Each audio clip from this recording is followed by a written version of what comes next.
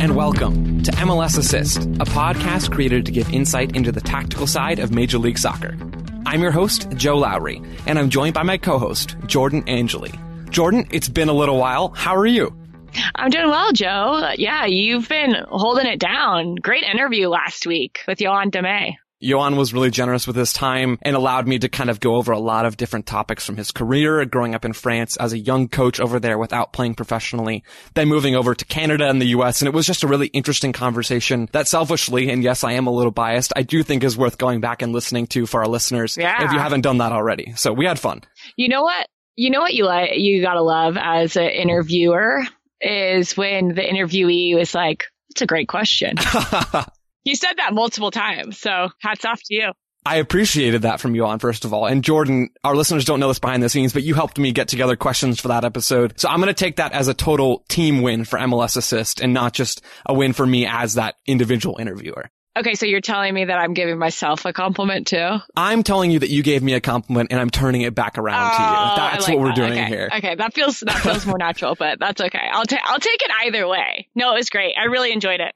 I'm glad. And just to let our listeners know, Jordan, in a time where a lot of us have been not having as much to do and not working on as many projects, you've gone in the complete opposite direction with a lot of different things that you're working on right now, a lot of very cool projects that you've been a part of. Why don't you just take a second here and let our listeners know what you've been working on in this sort of downtime?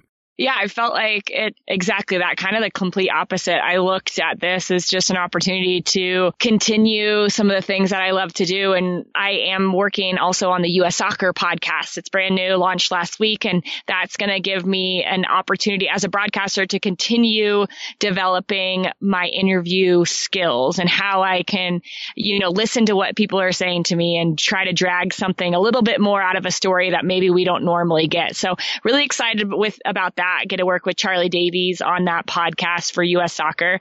And then I also am working in the women's side of the game, and I am hosting a show called NWSL Live. It's on Facebook on Thursday nights. And since I played in NWSL and played in the women's game for years, I just wanted to continue to be involved. And this has been something that I have wanted to do for a while. And I've worked with Jeff Kassouf, and with this little break in soccer, we've been able to say, hey, let us do this for you, NWSL. And so, along with Lori Lindsay, us three are a big part of that show. And yeah, so just trying to do as much as I can.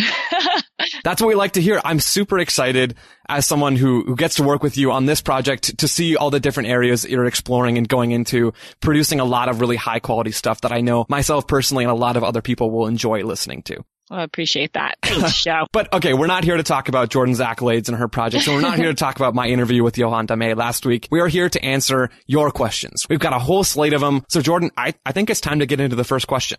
The first question is from @halfspaces, aka Ben Harold, and he wants to know, how similar is the system FC Dallas plays with Luchi Gonzalez to the U.S. under Greg Berhalter?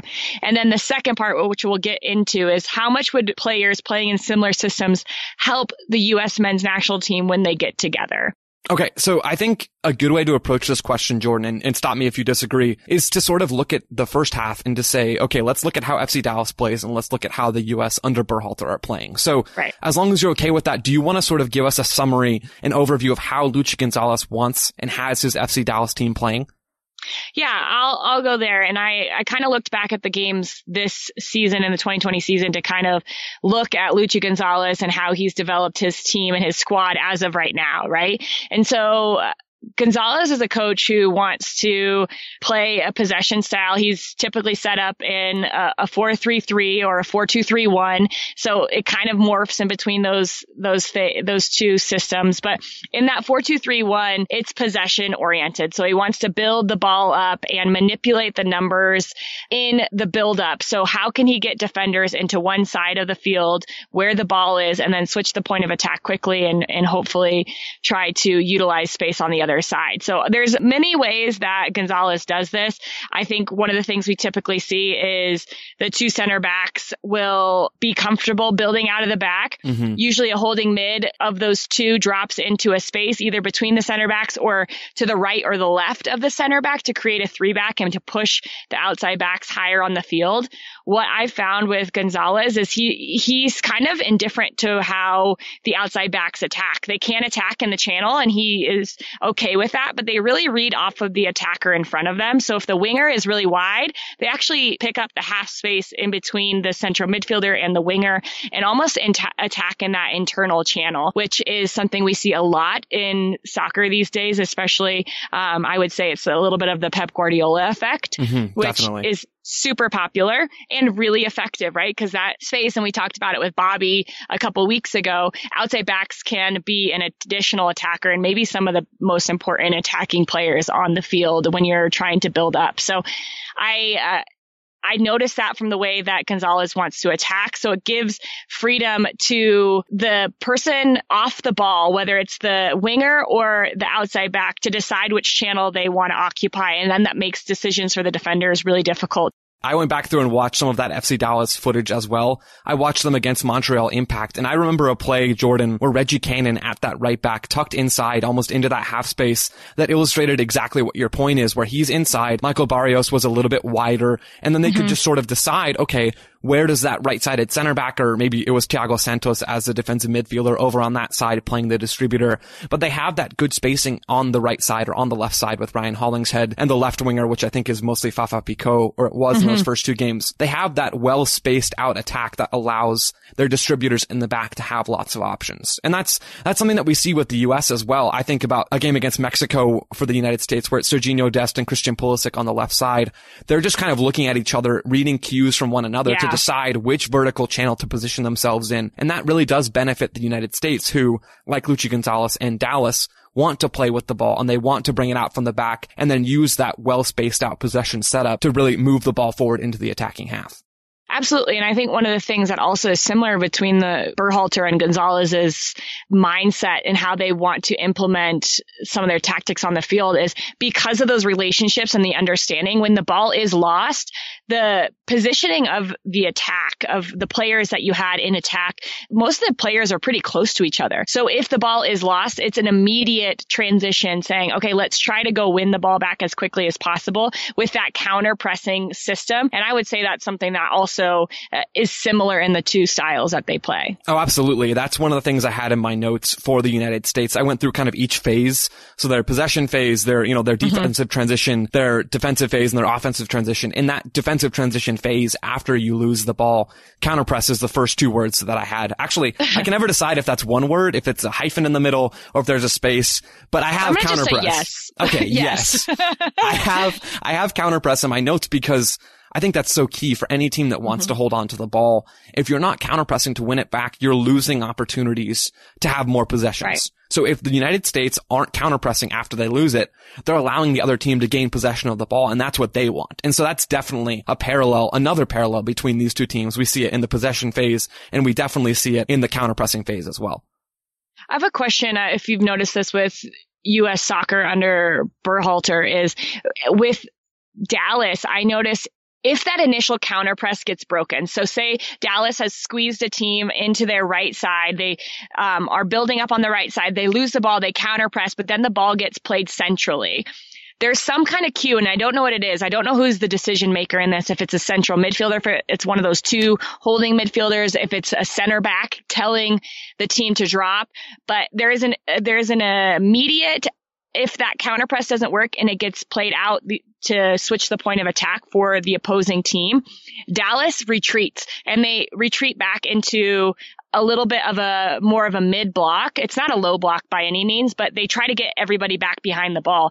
And it's really fluid the way they do this. And I'm curious to know if that's something that you see from Berhalter too in that transition stage, if the counter press is beat. To my eye, I think the United States defensive phases are still a work in progress for the U.S. So I'm not sure I've seen that sort of fluid transition between, okay, we're all into counterpressing, the other team now breaks it, and now we need to get back into our more disciplined, hard defensive shape. I don't think I've seen that transition quite as much. also it makes sense too in my mind because Berhalter with a men's national team who you only meet for a few days before you're playing a game.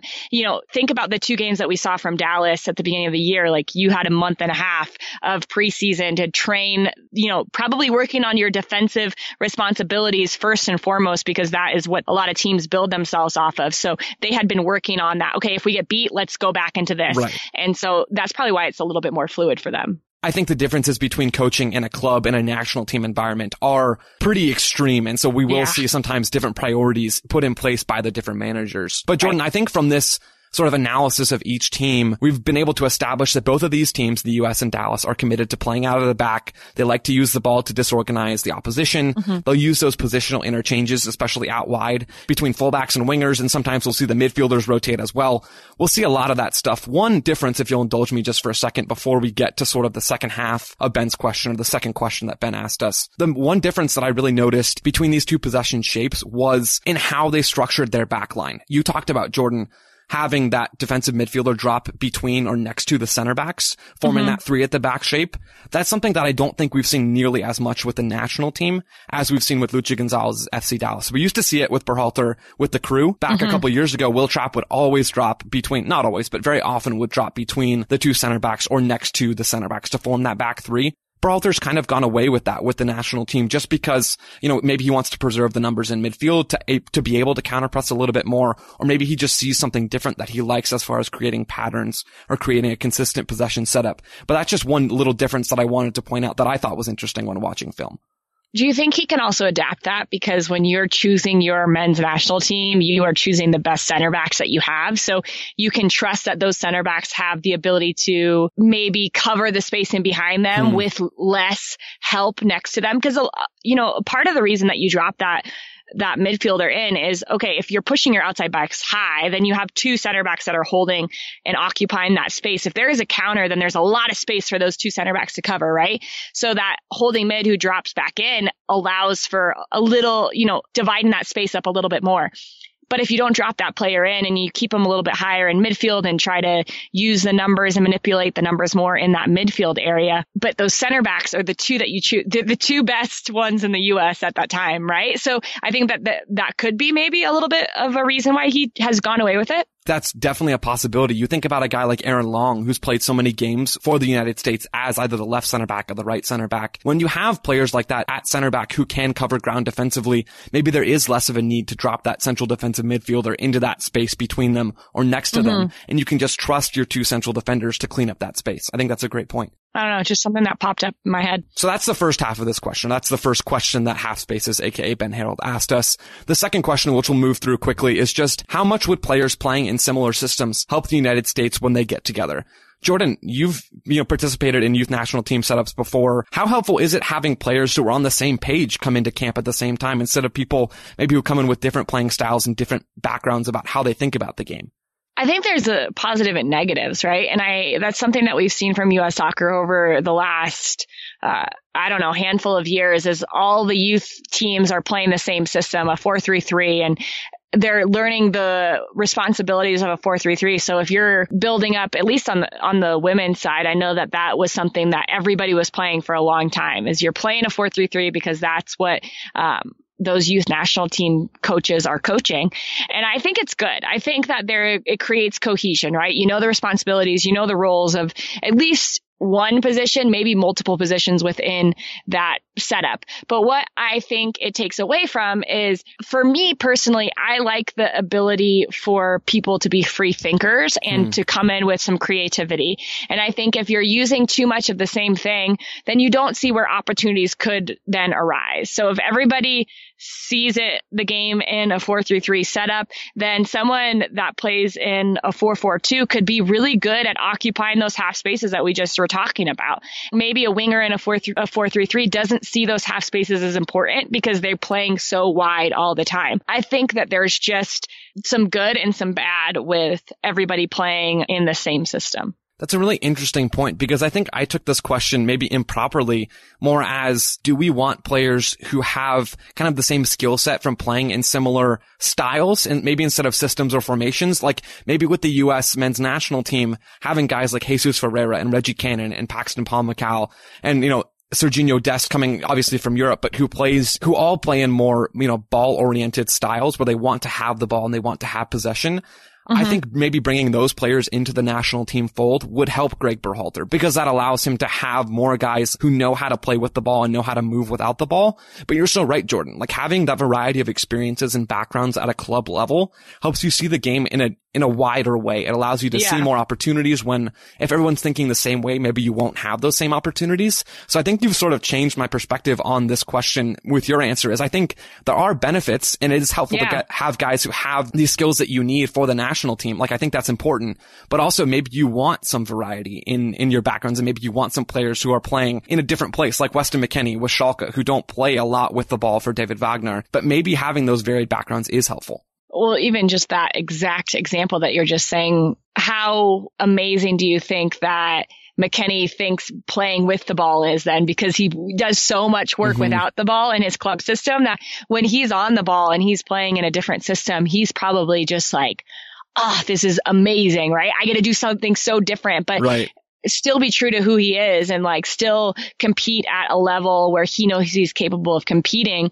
But it just brings, soccer is so multifaceted that I think if you say everybody must be in a similar system to understand, I just don't think that's true. Yeah, I think that's a great way to end this question. Half Spaces, thanks for the question. Jordan, let's move on to number 2. This one is from JDB, who asks, what player is the tactical ideal as a free kick or corner taker? Is having a defender as a taker, a la Trent Alexander-Arnold for Liverpool, an advantage? Jordan, what do you think about this question? Is it better to have specific players or people who play specific positions taking set pieces? This made me think, because I don't really think it's something that I've ever thought about from a tactical standpoint. Yeah.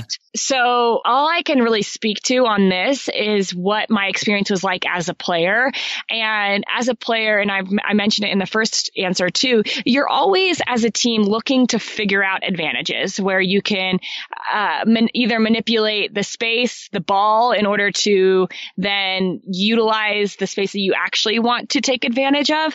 But it's all about finding the advantage against the other team. And so for me, who was serving the ball had to be a person that could create an advantage in that situation. I didn't think of it as like, oh, an outside back can be a better tactical advantage to take a corner kick. I thought, who can send an in-swinger with their right foot off of a corner? And then on the opposite side, is an outswinger and in-swinger important? So if we have a corner kick taker who is really good with their right foot, do we want all of the services to be with the right foot, or do we want only in-swingers? So then that switches.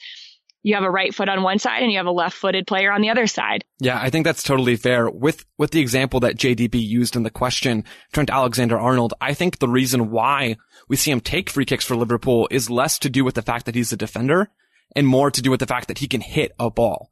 Right? Perfect. He can strike the ball on a dime, I swear, 99 times out of 100, 999 times out of 1,000, right? Well, that's what he does all game. Exactly. From right back, he does it up and down that right flank the entire game. And so having him go and take a corner kick, I haven't seen enough of Liverpool to say whether he takes out swingers with his right foot on the right side or in swingers with his right foot on the left side. Maybe he does both depending on the situation. I don't know. But I do think you're right there, Jordan. I think you want to look for the qualities that are specific to your set piece takers. You want them to hit clean balls. You want them to have the ability to play them with pace into the box, or have them maybe be able to combine and know those short set piece routines. You want accuracy. You want the quality on the ball. You want all of those factors, maybe more so than you want any specific position necessarily doing that. One little sort of galaxy brain thing that I thought about when thinking about this question, if there was a way to guarantee that you wouldn't be counterattacked on, and that's a whole nother discussion as to how to do that. But if there's a way that you can say, okay, we're going to take a corner kick and we're going to stop the counter guaranteed 100% of the time or 99% of the time, having your goalkeeper take that corner kick would theoretically give you an man advantage in the attacking half, in the attacking third, in the box, right? Because the goalkeeper is that 11th player. Usually the attacking team is dealing with 10v11 if they're bringing everyone up because their goalkeeper is still in the back. But then you bring one more guy forward. If your goalkeeper can hit a ball in, maybe it's Alisson, maybe it's Ederson in the Premier League, using those teams as an example, Liverpool and Manchester City. I don't know if it's possible. I highly doubt that it is. But theoretically, adding an extra number into the attack is where advantages come from so often, right? So why not have your goalkeeper go up, take the corner kick? It'll take him forever to get there, but have him jog up the field, take the corner, live with that man advantage and see what happens. Will it happen? Absolutely not. But I did think about it. Yeah. And I mean, I guess that all just depends. Do they play with marker, like people that protect the near post and the far post, like, or protect those spaces? Because if they don't, then it's just man for man in the box. Right. Because the goalkeeper will be free. And I don't know. That's really interesting. Because we always see goalkeepers like in late game situations when a team's down a goal, we see them go into the box. And I'm like, what is the goalkeeper going to do most times? Like I feel like they don't know how to attack the ball in the box, right? Oh my gosh. Well, you need to see Michelle Beto's circa NWSL 2015, I think it was, scored a tying goal from a diving header as the goalkeeper. Oh, it's beautiful. At Portland in front of the Rose City Riveters. It was just like, I'll tag that corner kick and that goal by the goalkeeper. But yeah, I guess that could give you an advantage there. Just a thought. I think that about does it. Yeah. I've gone wacky enough on JDB's question. Jordan, I think it's time to get into our first sponsor. Yeah, Joe, let's do it. Okay, so on today's show, we have Hydrant as our sponsor. We're very thankful for Hydrant for sponsoring today's show. To sort of let you know about the value of Hydrant, I want to tie this back into a set piece story. So down here in Phoenix, we have Phoenix Rising playing in USL, a fantastic team, fantastic USL team. I've spent a decent amount of time covering them. A couple of seasons back, Phoenix was down a goal late in the second half, and who other than Didier Drogba, who played his last couple of seasons of professional soccer here in Phoenix, goes over to take the corner. Because of the way that Phoenix Rising soccer field is structured, there are some small little tables over by the corner flag that people will sit in to watch the game from the sidelines. As Drogba is getting ready to go take the corner, he walks over to the table and takes a swig of water out of a little kid's water bottle and has this kind of moment with the little kid. He then serves the ball, puts it right on his teammate's head. The teammate heads it into the back of the net to level the score. Phoenix goes on to win that game. It starts with water, right? Maybe the key to set pieces isn't bringing your goalkeeper up to take the corner kick. I don't think that was ever really in question. But maybe the key to set pieces is being hydrated. That's my theory here, and I think Hydrant helps out a lot with that. Absolutely. And you didn't mention Drogba then, after the corner kick, poured the rest of the water on top of his head. But Hydrant creates flavored electrolyte packets you mix directly into your water to make hydrating your body easy and delicious. Each rapid hydration mix has the 4 essential electrolytes your body needs. And Hydrant is backed by research. The formula was developed by Oxford scientists to provide perfectly balanced, efficient hydration. The formula is vegan, and you can choose between 3 different flavors or a variety pack. Hydrant starts at just $1 a packet for a 30-day supply, and you can save even more with a monthly subscription. Now, I don't think that the water that Drogba sipped from and then poured on his head had Hydrant in it, but maybe if it had, it would have been an Olympico straight into the top right corner of the goal. Like maybe that would have elevated him to the next level. That's just a thought. Thank you again for Hydrant for sponsoring today's show. For 25% off your first order, go to drinkhydrant.com and enter promo code SOCCER at checkout. That's drinkhydrant.com and enter promo code SOCCER for 25% off your first order. Jordan, let's move on to our next question. We've been on a roll here. Yeah, let's get to it. This next one is from Jeffrin, who says, I recently heard the thought that any tactical system can work if given enough time or enough seasons to implement it, and with the right players in that system. Do you guys have any thoughts on this? Are there some tactical systems that are inherently better or worse than others, or is the implementation more important? There's a lot to get to there. Jordan, just to start, your preliminary thoughts on this idea that any tactical system can work if you give it enough time and have the right players. Well, my initial thought is, well, how much time do you get?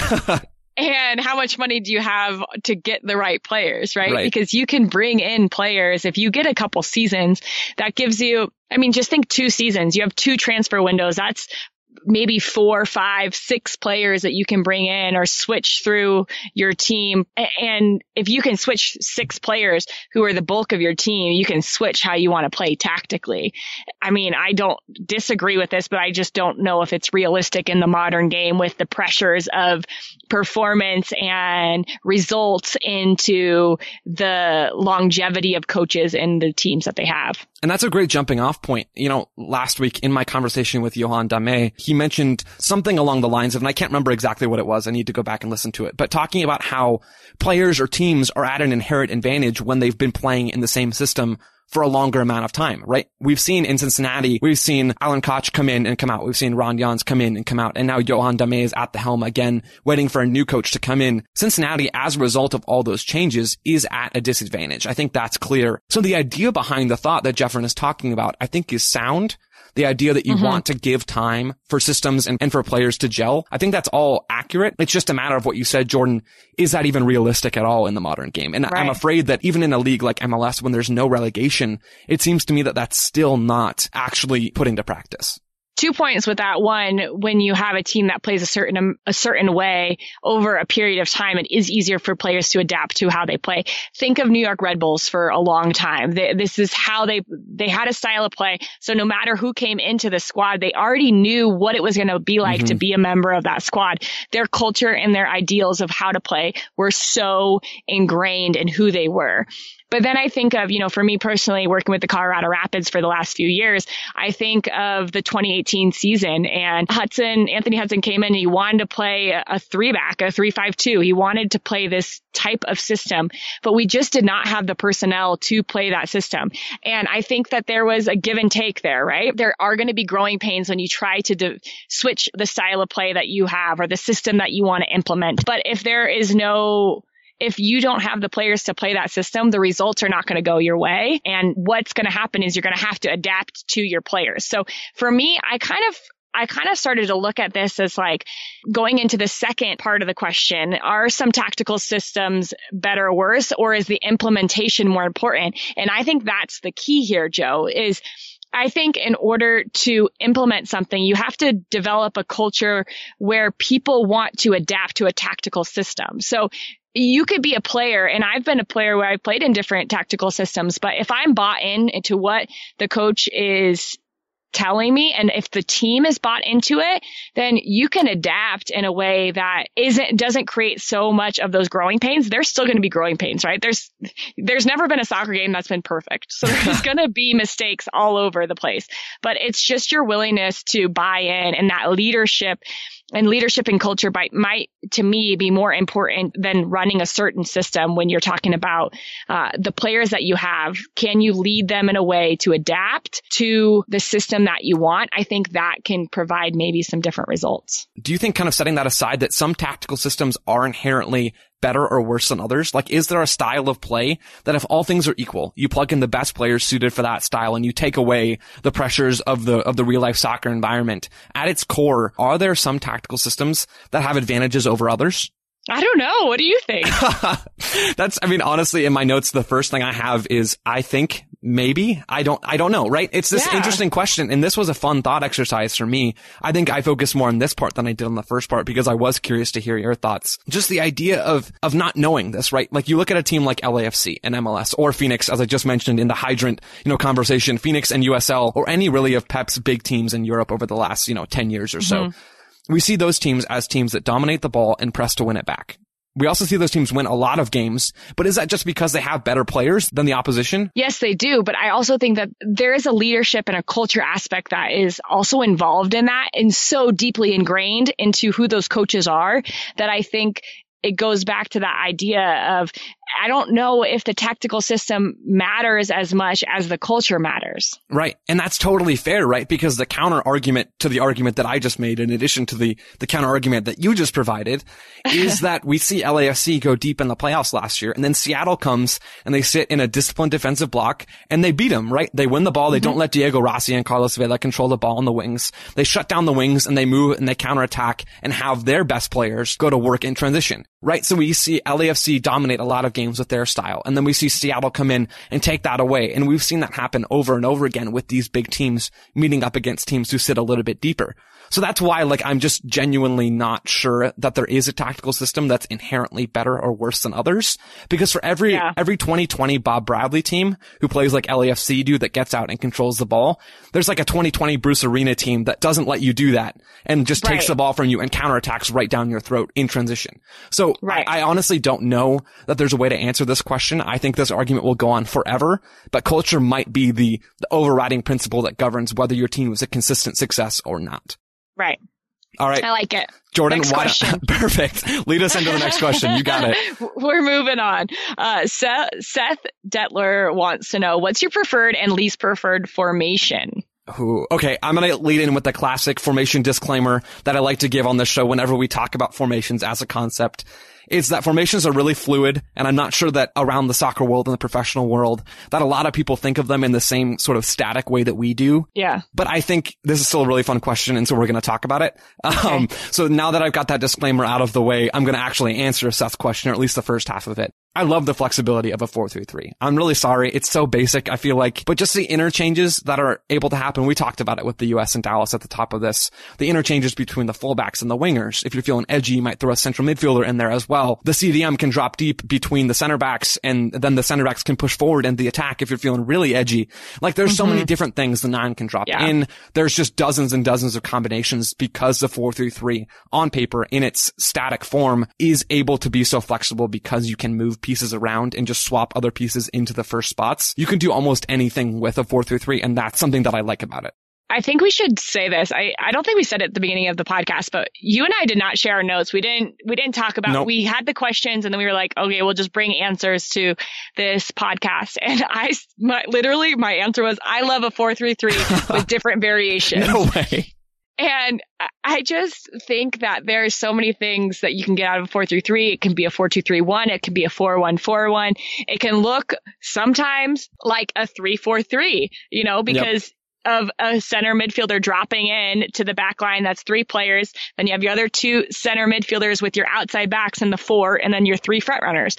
Like, there's so many things that it can look like that its ability to adapt really hits at what I love most about soccer, is that it is just a game where there are so many decisions to be made in a split second. If you have more ability to think fluidly in situations and know, okay, we can adapt in this way, we can switch into this formation to help us occupy a little bit higher on the field. Maybe go to a 4-1-4-1, right? So get a little bit more pressure higher up on the field if we're not worried about that space right in front of our center backs. If we're worried about that space in front of our center backs, we can drop 2 players into those defensive spots. There's just so much fluidity in it. So that was my first thought. But Joe, this is funny because you and I both were watching back. We didn't know this either because I was doing FC Dallas to start the show. I watched back that game against Montreal, and we talked a lot about Thierry Henry before the season and what he's going to bring and his managerial experience.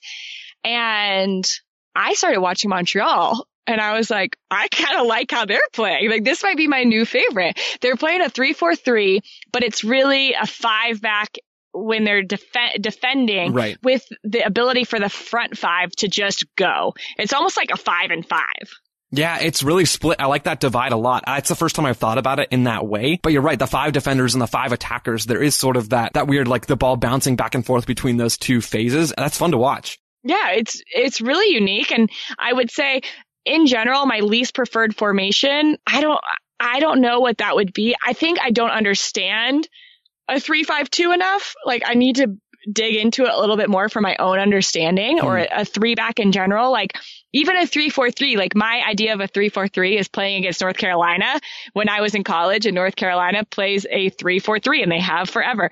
And they are just like, pressure, pressure, pressure, pressure, pressure. And that's all I think of a 3-4-3. But watching Henry and Montreal Impact play this way, I kind of feel like my ideas of it are changing. And we're seeing some more 3-at-the-back shapes in MLS. Yeah. And I remember in our preseason previews of the new coaches, we were trying to think about teams that actually played 3 center backs, and we didn't come up with a lot of them, but we're seeing more and more. Like Atlanta, Montreal, we're seeing it with Chicago sometimes. I think Robin Fraser, in an interview I did with him over the summer, he told me that his most preferred formation is with 3 at the back, either as a 3-4-3 or a 3-5-2. So I do think we're going to see more MLS teams play in that way. And so maybe we need to have just a growing understanding of that shape as well. And I'm excited about that because I do want to understand it more just from my playing experience and what I know about the game from a playing standpoint. I never played in that. So I want to know more about it. And I think the more I can see it and watch it being played out, the more I'm going to understand it. So I wouldn't say it's my least preferred, but it's just the one that I don't know as much of. So, football is football, soccer is soccer. I just want to know more about it. So I can't say I have a least preferred. I like it. I'm not going to be harsh enough to have a least preferred formation either. I think they all have their advantages and their weaknesses. Something that only has advantages, Jordan, is our second sponsor on today's show. This is Podiumwear. Why don't you tell us a little bit about this company? Of course, Podiumwear is a custom team apparel manufacturer in Minnesota that is turning the world of team soccer kit ordering on its head. They provide custom designs and a full line of soccer apparel made to order in their St. Paul factory. In normal times, we talk about how great this process is and how your experience ordering for your kids' club teams will be made infinitely easier by them. But these aren't normal times, Joe.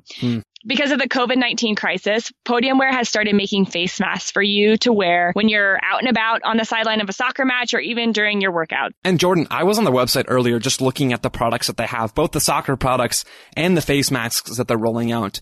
And it's so easy to use. This website is so easy. In just 3 clicks, I was already looking through all of their soccer products with the face masks right at the top. I mean, you can put any design you want on these things. They are customizable. You want to rep your favorite MLS team or the U.S. men's or women's national team? You can do that with these face masks. You also want to limit the spread of COVID-19? You can do that with one of these masks as well. So when normal times resume, think of Podiumwear first for your or your kids' soccer kits. But for now, go ahead and visit them for masks to wear out and about. Go to podiumwear.com and get your custom mask today, and then bookmark them for when you're ready for your first next soccer kit order. That's podiumwear.com. Go check them out today. I cannot recommend it highly enough. Thank you to Podiumwear for sponsoring today's show.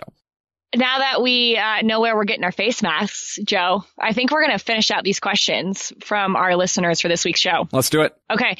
So David Ruffin wants to know, he's a new soccer fan, and what is the basic strategy behind substitutions? Is it more pre-planned or specific in-game moments or both? So I think there are a few basic reasons behind why substitutions happen. So I think number one, at least in the way I thought of it, is to get more energy on the field, right? You need fresh legs. You have a player who's tired. Bring on someone who can replace that and have some more energy on the field. So that's number one. Another one is just a player isn't playing well. Somebody's out of form and you need someone to come in and give your team a boost that you're just not getting with that player who's already on the field. Then you've got potentially changing the shape of a team's formation by adding another attacker or midfielder or defender, whatever it is, to change maybe from a 4-3-3 to a 3-4-3 or, whatever it is. You want to change the shape. Sometimes you can make that happen. The last thing that I wrote down for reasons why this might happen is something that I wanted to ask you, Jordan. Are subs used very often to deliver instructions to the other players on the field? Like sometimes I know on TV we'll see like notes that they come and carry and like they have in their shin guard or in their sock or whatever, and they show it to someone. Is that a thing, or do we just see that so rarely that it's not really a reason behind substitutions? Well, if you're coming in as a sub, you're usually coming in with some kind of information. So I don't think that it's typically used in that sense, but I think that if you're coming from a place where you're in close contact with the coach and then hopping onto the field, if you bring no information to your teammates, you're kind of not really using that moment to the advantage. So yeah, I do think that is something that can happen and something that people use that moment, that actual substitution moment for. I think there's just another, like if a team is up a goal, you might make a tactical change and bring off one of, if you're playing with 2 strikers, you might bring off a striker and bring in a more defensive midfield type player to shore up that space that is most dangerous right in front of your center backs to cut off the passing lanes into the front runners for the other team. So that's the situation. If you're down a goal, you're definitely taking a defender out to bring in a forward, which speaks to your energy comment as well. You want to try to boost the energy, especially going forward, and especially for there's players in leagues who are just players that play in those moments when their team is down a goal, when their team needs a game tying goal or a game winning goal. They get brought in because they can sit on the bench for 60, 70 minutes and they can watch and see how the team is defending and how they can go in and properly disrupt that defensive structure. I think of Alan Gordon, right? Yeah. Alan Gordon did that for years, just coming in and saying, all right, I'm going to go score a goal against you because I've been watching you. And typically teams don't change their back line. They don't substitute their back line because there is a real cohesion that happens in the back line that you want to keep throughout the game. So you're bringing fresh legs on against tired legs in a defensive back line. And so that's kind of something that can happen too. I think the one last thing I want to mention is there could be a mismatch in system. And I saw this happen. I wish I could remember the exact game for the Colorado Rapids. I think it was in the 2018 season where the Rapids have been preparing all week for their game, and they got into the game, and the team that they were playing against changed how they were playing. So they they switched up their tactics. So what Colorado had been preparing for was different. So in the first half, they made a sub about 20 minutes into the game, which doesn't happen very often. But that was because there was a mismatch in the system in the tactics that they were trying to play. And it wasn't because of lack of preparation. It was almost because they had to adapt in order to not let the game get away from them. And I think it was a really smart substitution and, a ballsy substitution to take a player out that early in the game and say, hey, this is going to be better for us in the long run. So substitutions can happen like that as well. And I think to sort of, tie a little bow on this discussion, there's some ongoing talk spearheaded by the analytics community for soccer about when the best time for substitutions are, like to statistically prove you have a better chance of scoring a goal or to coming back or to cutting the deficit when you substitute at this time or this time. It's earlier, I think, than a lot of what we would normally expect, right? You're talking about this first half substitution. Most often that's not going to happen in games, right? But sometimes substitutions should happen a little bit earlier than maybe the 70th minute or the 80th minute when you're down a goal. There have been suggestions that halftime is a good time for a substitution statistically, or that maybe just before the 60th minute is the best time for the first sub. So there's lots of ongoing discussion about when the best time for sort of a pre-planned move or maybe a move that you've identified in the game that needs to happen. There's been plenty of talk about that. I don't think that's wrong either, because from my experience playing in games where I've been substituted in later in the game, it is very hard to go in there and make any kind of difference, because you almost I remember that feeling like I had to sprint everywhere and do all this work and almost like a chicken with his head cut off, because you're just trying to make a difference instead of getting into the game, say with 30 minutes, 35 minutes left. You're able to then get in there, get those first few minutes where you're running hard, getting your adrenaline up to speed with the tempo of the game. Then you can have the rest of that 30, 25 minutes to really start to do what you're trying to do, which is change the way your team is playing and help them find a way to win. And that's something that's so interesting to me. I think just that idea of giving players enough time to get acclimated. I was watching a Gold Cup game from 2017 that was rerunning on, FS1 a week or two ago, whatever it was. It doesn't matter. And as the second half went on, the U.S. was either down or tied, and the cameras panned to Clint Dempsey warming up over on the sideline. And Stu Holden, John Strong, and I think Landon Donovan was commentating that game as well. So the three of them were in the booth talking about how Bruce had told them the day before that Clint Dempsey was going to come in if the team was trailing or needed a goal right around the 60th minute. And sure enough, he comes in at the 55th minute. So that's 35 minutes to get Clint Dempsey in the game, to get him acclimated and to eventually push for that goal. And the U.S. eventually came back to win that game. Jordan Morris scored late in that match. Yeah. So that's only one data point, but that sort of speaks to what you're talking about, Jordan, of giving them enough time to acclimate and get into the game and really have an impact in the attack. Yeah, I think that's a really good example, Joe. Especially one more thing on this before we get into the next question. This kind of does relate with FIFA's temporary new rule of allowing 5 subs in a match instead of 3. I think it's going to be interesting to see how teams use or don't use those extra resources to their advantage and maybe bring some subs in a little bit earlier. Yeah, I'm still trying to wrap my head around this extra sub thing. Because if you think about it, if you have 5 substitutions, you can change your 3 front. If you're playing a 4-3-3, you can change your 3 front runners and your 2 attacking midfielders. Crazy. It's going to change a lot, I think, if we see coaches actually buy into it. Well, don't you think you would be silly if the number of games stays the same with less rest? You would be silly not to utilize it. But it changes it so much, Joe. I don't think people understand how much that can change the game. And that sort of speaks to the last question that we're going to talk about on today's show. This one's from Kevin Minkus, who asks, what tactical differences will we see if MLS plays out the season with expanded rosters and a congested schedule? So he's not necessarily talking about subs directly, but the way I sort of interpreted this question was just thinking about how the MLS season could actually play out with some tweaked rules and with games coming harder and faster. Are we going to see any really on-field tactical differences? Absolutely. I don't know how you couldn't. Couldn't. Because if you're just doing those 2 things, games are happening more often, you have larger rosters and more substitutions. You could go into one game and you could say, okay, we have to get 3 points out of this game. Right. So you're playing the most aggressive style you can play, high pressing, winning the ball back, energy, 5 substitutions in that game. Okay, so you're getting some fitness from some other players, right? That are maybe those later subs. So players are staying engaged in games. Then you go to the next game and you're like, all we need is a draw out of this. Okay, let's sit in a low block. Let's put all our defensive players in. Let's sit in a low block. Let's do exactly almost the opposite of what we did and see if we can get a point out of it. I don't know. I'm not a coach in MLS, so I don't know what coaches go in. I know I have heard of some coaches who look at their whole entire season and they say, this is what we need out of these games. A point, 3 points, a point. We don't have to win this game. Like they'll literally go and say what points they need to get to where they need to be. So they might have a more understanding of what they need out of each game in order to get to the place where whatever playoffs look like, whatever, right. Making it to the next step looks like. I think it's going to change a lot. I thought about this for a while, and I thought about the different ways that things could play out if we do get games back in a congested way. And essentially all my notes boil down to the fact that I think we could see at least an occasional tactical regression in a way. Like we see teams want to play this really energetic style, or we think of teams that want to get out and be in your face both offensively and defensively. Maybe we're going to see that in some games, but maybe in other games, like you're saying, we see them play a simpler style and we see them sit deeper.